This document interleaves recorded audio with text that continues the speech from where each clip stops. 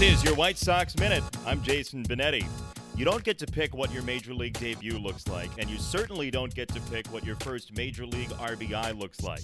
Eloy Jimenez found that out yesterday on opening day for the Sox. Just 22 years old, fresh off the contract extension from spring training, and Jimenez came up in a big spot for the Sox, trailing in the game. It was 5-0 Kansas City as the ninth inning started, but Leury Garcia had a single, a couple of walks, there was one out, bases loaded, and Jimenez saw a pitch come inside on him. It looked at first like it hit the dirt. Instead, it clipped Jimenez's foot. He hobbled to first base, and with that, Eloy Jimenez, the towering Sox prospect, had his first Major League RBI on a plunking.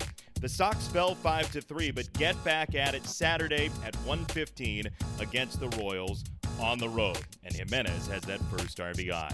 This has been your White Sox Minute.